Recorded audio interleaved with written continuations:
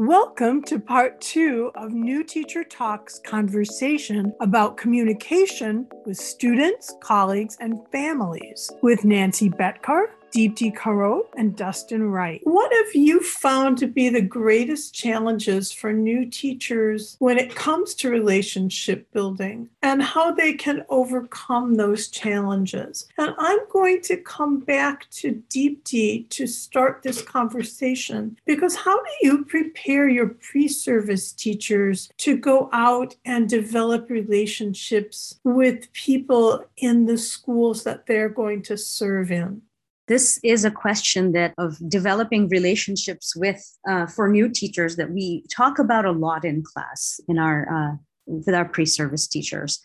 One point that somebody had made earlier was keeping your administrators and your colleagues informed about what's happening with you. And I find that this is particularly challenging for pre-service teachers, even as students often, but certainly when they're on the job, because they're very worried about how they'll look to somebody, for instance, right? Even small things like if you're sick, they don't want to admit they're sick. They'll just say, oh, I have to take off, or I can't be there for personal reasons, for instance, and not realizing that it can convey so many things to the listener. So rather than that, while we don't have to spill all of our personal life details to people, that's also important in staying professional. But we do need to provide enough information to let somebody know that the decision we're making about something, for instance, or about not being absent or something like that, is a professional one.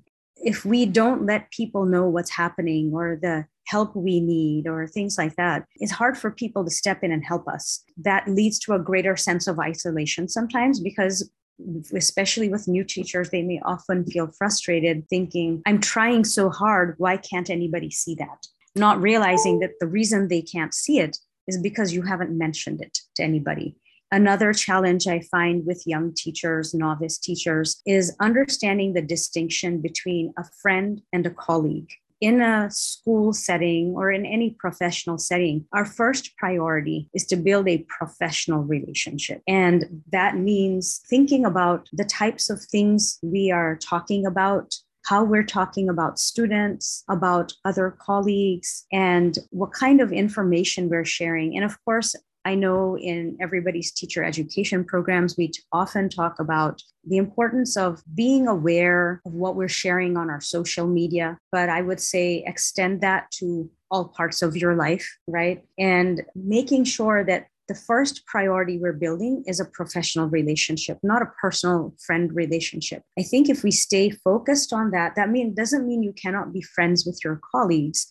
It just means that your first priority is to be professional.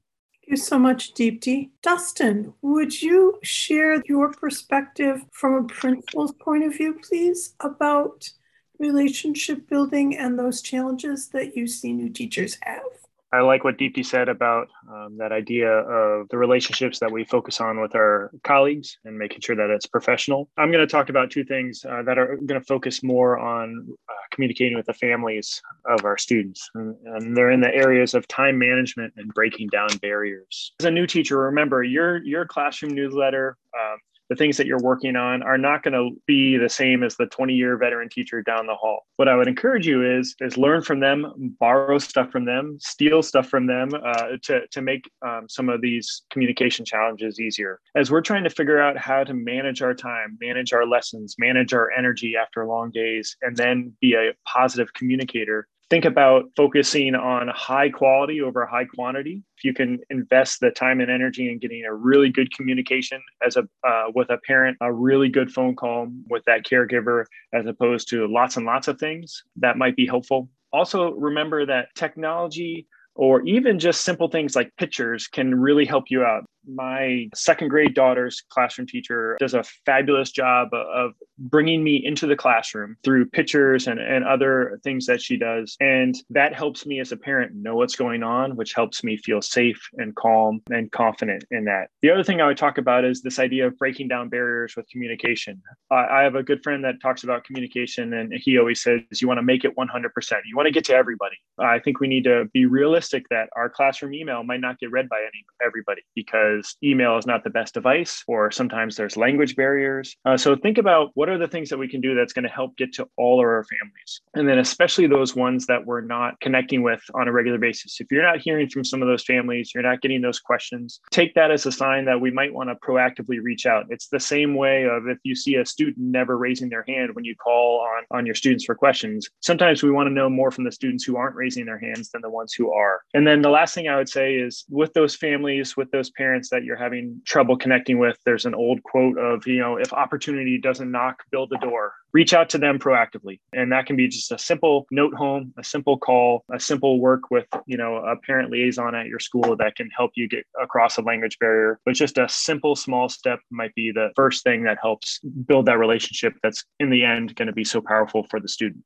Thank you, Dustin. One of the things I've found to be so helpful, especially to communicate with families that I don't share a first language with, is to use Google Translate and to explain to them that I'm going to try to communicate this to you in your language. My grammar might not be perfect, but my good intentions are there, and you can feel free to also communicate back in your language, and I will do the translating on my end so that we can keep some of those communication channels open. Nancy, what have you found in your role as a social worker to be some of the greatest challenges for new teachers? Because you are there watching over everything that happens in a school, but you don't necessarily have that role where you need to jump in to make the situation better. What do you see? Especially with young, new teachers, or frankly, new teachers to the building, they need to understand that youth does not mean inexperience, and newness does not mean that they don't have the expertise that they need in a classroom. And so proving themselves to colleagues or proving themselves to students isn't a power struggle, right? And this is where I see it mostly when there are behavioral issues in the classroom, it becoming a power struggle, or it gets to be a win-lose situation, as opposed to taking a moment to breathe and taking a moment to maybe identify what's behind the conflict, what's motivating the conflict, knowing that you don't need to respond immediately unless it's an issue of safety, not embarrassing a student in front of their peers, and using consultation if that's what's going to be best. There have been more than one examples here where we've talked about sometimes we as professionals can make a mistake or say something wrong or regret something we did, and being able to identify that, to learn from it, own it the next day or in a one-on-one opportunity with that student in order to learn from that and to move on. And I think it's also important for professionals to know their own triggers, right? So what is it in a classroom that's really bothering you, or what drives you crazy about what that student is doing? And why is that? What is it that's on your end that is a trigger for you, and how can you address that for you personally so that it doesn't get in the way between you and the student? What a great response, Nancy. Each of you published in our book, The New Teacher's Guide to Overcoming Common Challenges. What makes the book unique is that each of the short articles, and they're purposely short because we know pre-service teachers, new teachers are busy people. They don't have time to read lengthy articles written by people like yourselves, people who work every day with students at all different levels, whether it's high school, middle school, elementary, early childhood. But what accompanies each of those articles is a downloadable resource that can be used right away by a new teacher or a pre-service teacher. They can be modified to make them useful. And each of you have a piece and a downloadable in the chapter about relationship building and communication. So I'd like to ask each of you to talk about what you wrote about and tell our audience about that downloadable resource that they can get by just going to the associated website that's connected to the book that's published through Routledge. So Deepti, talk to us about your piece and about that downloadable and why it's so practical. The focus of the piece I wrote was about building a caring classroom And I was very particular in the way I use that word care. I remember as an elementary teacher, caring was one of our pillars of character. That's the character program we used in our school. And I always understood it. It was explained to me as a value that a person is caring or can become caring. But it was often a challenge to think about, like, if someone's not acting in a caring way, then how do I get that kid to become caring, for instance, right? That's how I thought about it as an elementary teacher. And one of the things I've learned over the years is there's a different way of looking at caring, is rather than seeing as an adjective, we can see it as a verb. And we engage in care, we do care. And we do care by engaging in one-on-one relationships. So the piece I wrote about talks about how there are two participants in a relationship, and both of them become active agents to build a relationship of care. And that care is very particular to that relationship. So if I have 22 students, ultimately I have 22 relationships. It sounds overwhelming, but the fact is that that is true, whether we have taken time to think about it or not. We treat each child in their own way in terms of what they need. So once we start doing that, our classroom becomes a much happier and kinder place and more enjoyable for our students and for ourselves. So that's kind of the background of it. The handout, as well as what I've written in the book, really focuses on what are the steps to building that community in your classroom, of establishing those caring relationships. So we start out with, first, a person has to receive care, to experience what care is. Then we teach our students how to focus on others. And I suppose I should say, first we teach ourselves these things, and then we help build this awareness in our students. But it's something that we model and practice all the time and give opportunities to do as well. So first, receive care. There are 5 steps. The second is to focus on others and really learn them so that we can learn what caring feels like to that person. And then third is learn the skills. I may want to help you, but if I don't know what to do, it's very difficult for me to actually help you. So that there are actual skills involved, right? Whether it's putting on a Band-Aid or developing active listening skills or making a newsletter, all these are skills we learn. The 4th step is practice giving care, receiving care and giving care. And this is something we model, we build in opportunities in our classroom to do it. Then the 5th one is, which we often might let go, but is actually the critical step that binds it all together and brings it home, is the reflection. We become aware by realizing we did these things and then thinking about, how did that turn out? What might I do differently? What went really well? Those sorts of conversations. And we can have those conversations even with the youngest of learners. With preschoolers, I've had these conversations. This is what the handout kind of unfolds, is this focus on care. And along with that, if I may, Beth, I'd like to add something I've started doing much more in my own classrooms with my pre-service teachers because of the pandemic, is using a more trauma-informed approach and adding a focus on our physical body. So becoming aware of, what are my muscles doing right now? Is my jaw clenched? How can my breathing, Nancy talked about breathing earlier. So those sorts of techniques, there are so many out there, especially with young children. This becomes really important in helping them be aware and self-manage. And we as teachers need it as well. Care is very much a part of relationship building and giving yourself grace and thinking about how we're feeling right now as new teachers, as veteran teachers coming back. That downloadable will be extremely helpful to any new teacher. Nancy, this just seems to be a natural connection to you here. Talk about your contribution to the book, your short piece, but talk also with our audience about the downloadable that you created that they can use right away. I was so appreciative that you included me in this collection, because you're talking about the whole relationship within the building. So being a related service provider was just so important. As I mentioned before, the title of my article was Teaming with the School Social Worker. But in the first couple of sentences, I identified other related service personnel that I want to repeat right now, which would include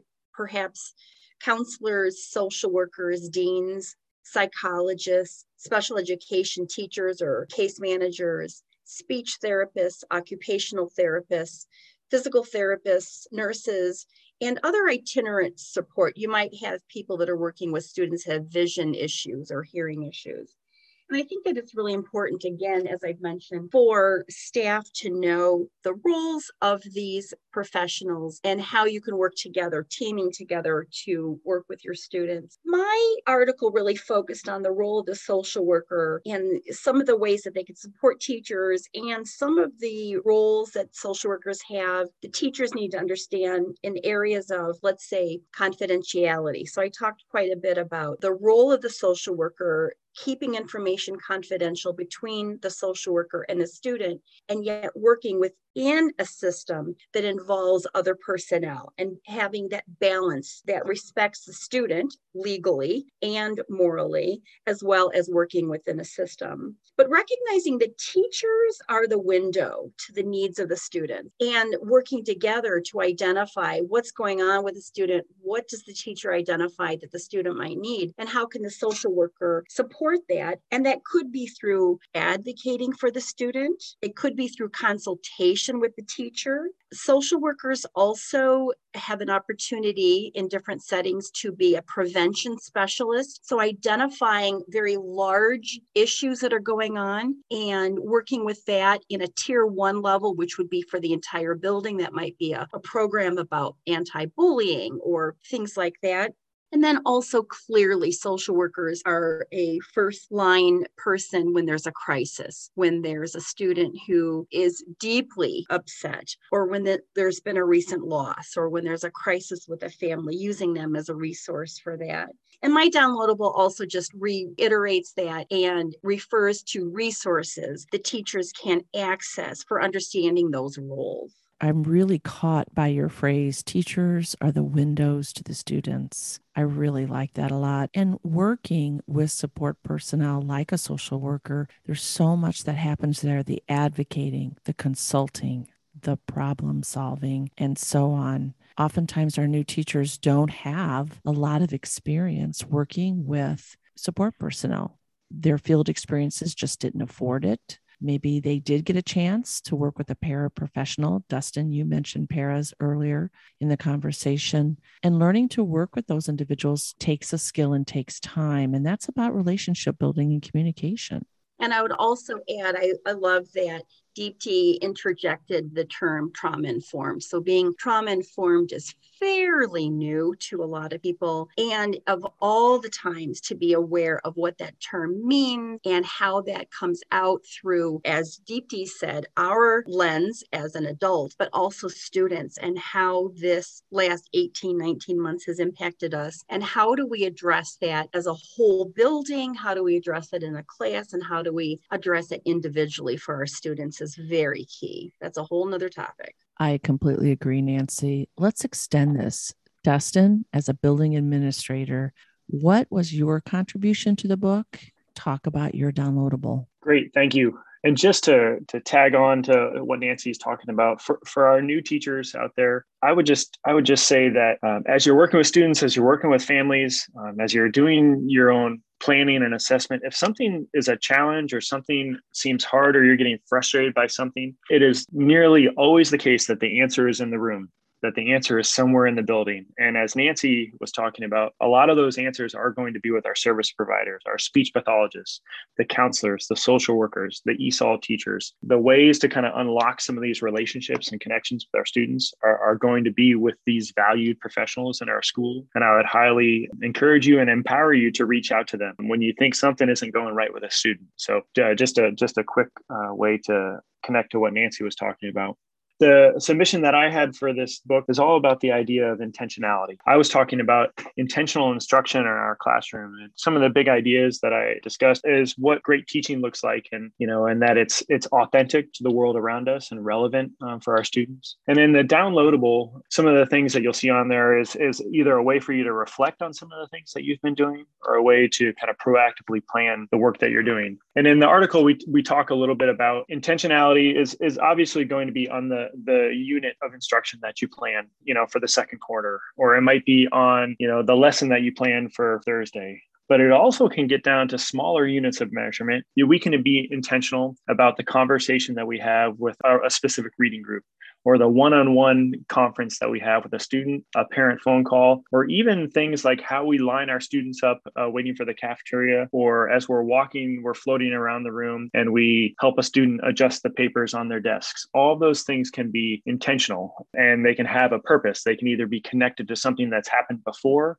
We know that that student with the messy desk needs a little help getting their things organized, or it can be connected to somewhere that we want to go in the future. What we talk about with the new teachers is that be reasonable at the beginning. Start simple. Find some things that you can kind of think about ahead of time and try them out and see if they work. And if they work, that's great. And if they don't, that's okay too. But at least you got started on that. And then the second thing is know that your ability in this area is going to develop over time. This idea of intentional instruction is what we talk about in the article, but just to kind of connect to our conversation today, so much of the communication and the relationship building that we've been talking about has a huge component of being intentional in that. How we start things, how we keep them going, and how we intentionally bring those relationships and that communication back to our students and families.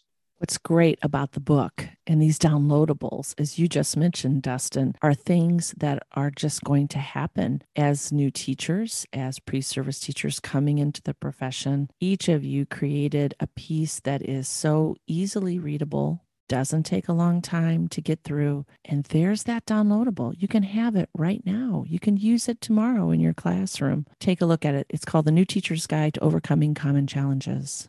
Thank you, Beth. So to bring us to a bit of closure here today, if you could only give one bit of advice about relationship building and communication, what would you say to a new teacher? Nancy, would you please start us off here? Absolutely. I can never limit it to one. But I will tell you that when I've talked already about the idea of breathing, I think that that's so important. When we talk about mindfulness and we talk about strategies that Deepti mentioned as well, having the moment to breathe, to get some oxygen to your brain, to really think about this. We were followed Yale University's Ruler program for the last several years. And there's something called a meta moment, where taking a deep breath and taking a moment just to survey the situation so that you don't say something you don't mean to say, you don't act on something you don't mean to act on, because that's a great technique to use for students and to model for them. But the most important thing that I always said to each of my students that I was supervising at the master's level was to identify a mentor. And we've talked about this, Deepti talked about not making it so that it's just a friendship, but it's professional. And Dustin supported that as well. And I think that finding somebody in your grade level, or finding somebody in your department, or frankly, finding someone outside of your building that you respect, that will mentor you, that you can be completely honest with through the years, that can help you grow, will really help you have somebody that you can confide in, who's not supervising you, who's not evaluating you, but can help you grow. Finding that mentor is really important. And that's part of also taking care of yourself. Thank you, Nancy. It is so important to take responsibility for your own growth, not wait for others to nurture you along, but to start to identify what your needs are and ways and people that can help you achieve your own goals. So thank you for that, Nancy. Dustin, what would be your greatest bit of advice on building relationships for that new teacher? I would say it has to do with moments. Every moment matters, but it's often the smallest ones that matter the most. And what I mean by that is that every single day, we're going to have opportunities to unlock the relationship with our students or to have a breakthrough moment with them. And we don't know when that's going to come. I know that all of us could probably reflect on positive, amazing moments from our childhood or our education that we had with a teacher. And we also can think of some negative ones. And some of those negative ones might have been through a comment or a look or a remark. So know that we always have the ability to have an amazing moment with our students. And it might be just a small smile that you give them, or a small moment of reassuring them, telling them it's going to be okay. That could be the thing that will set you up not only for a great year, but set that student up for many years ahead. Take advantage of those small moments and know that even the smallest things can have a big impact on our students. Thank you. That's really good advice for us all to have in any of our daily relationships with anyone we meet. many of the ideas I've heard today from Nancy and Dustin, and thought all the things I've thought about, I'd have to bring it back down to remember to be kind, compassion for yourself. Compassion with yourself, compassion with others. And also remember that we want to be part of building a compassionate organization or system. Even if that school has existed before you got there, now you're part of that system. As a new teacher, sometimes we don't feel that way. We just feel we're, the new person here and don't know what's going on. We're part of the change that will happen going forth just by virtue of our, becoming part of that place. I think that's the most important thing I would always advise. And it addresses this point Dustin made about those small moments. I think that in that moment, whatever is unfolding, if we can remember that what we want to, at the end of the day, leave the other person and ourselves feeling or reflecting on is going back to the feeling of caring that we both shared, right? That this person heard me out and they genuinely care about me. It seems so simple and obvious, but it's really tough to remember this. And once you're in the day-to-day, because the grades are important and the behavior charts feel so important, and whether we'll make it to music on time feels so important in elementary school. You don't want to be the one throwing off everyone's schedule, those sorts of things. But in those moments, the more we can remember that what matters the most is that relationship, then we can bring compassion to the fore. And so I think that that's what I would leave us with. I remember as a student and also as a teacher hearing from students, they oftentimes don't remember what you taught them, but they always remember how they felt in your classroom. That's always about relationship building and communication. Deepti, if our listeners would like to contact you, how can they do so? I would love to hear back from anybody who'd like to contact me. The best way is by email. My email is karod@uiwtx.edu. And my last name is KHAROD, so karod@uiwtx for Texas.edu. Thanks, Deepti. Nancy, What about yourself? How can listeners contact you? Thank you. Yes, they could contact me at nbetker. So that's N as in Nancy, B as in boy, ETKER @gmail.com. nbetker@gmail.com. Thanks, Nancy. And Dustin, bat cleanup for us here. How can listeners contact you? You bet. You can find me as the principal at Franklin Middle School in Chantilly, Virginia. And again, email is probably the best way for me, and that would be dpwright, WRIGHT. So dpwright@fcps.edu. Thank you, panelists. It's been great to hear from you today and spending time with us and sharing your good strategies. The information that you've shared really opens up discussion about strategies for new teachers as they prepare their classrooms here at the start of the academic year. And for our audience, our listeners, we appreciate you being here today and taking time to listen to this podcast. And we hope you'll become a regular follower. Feel free to share feedback with us about this podcast or topics you want to hear about. You can go to newteachersguide.org and leave us a message there, or follow us on Twitter. You can DM us at New Teacher Talk 1. And remember, as a new teacher, we are here to help you.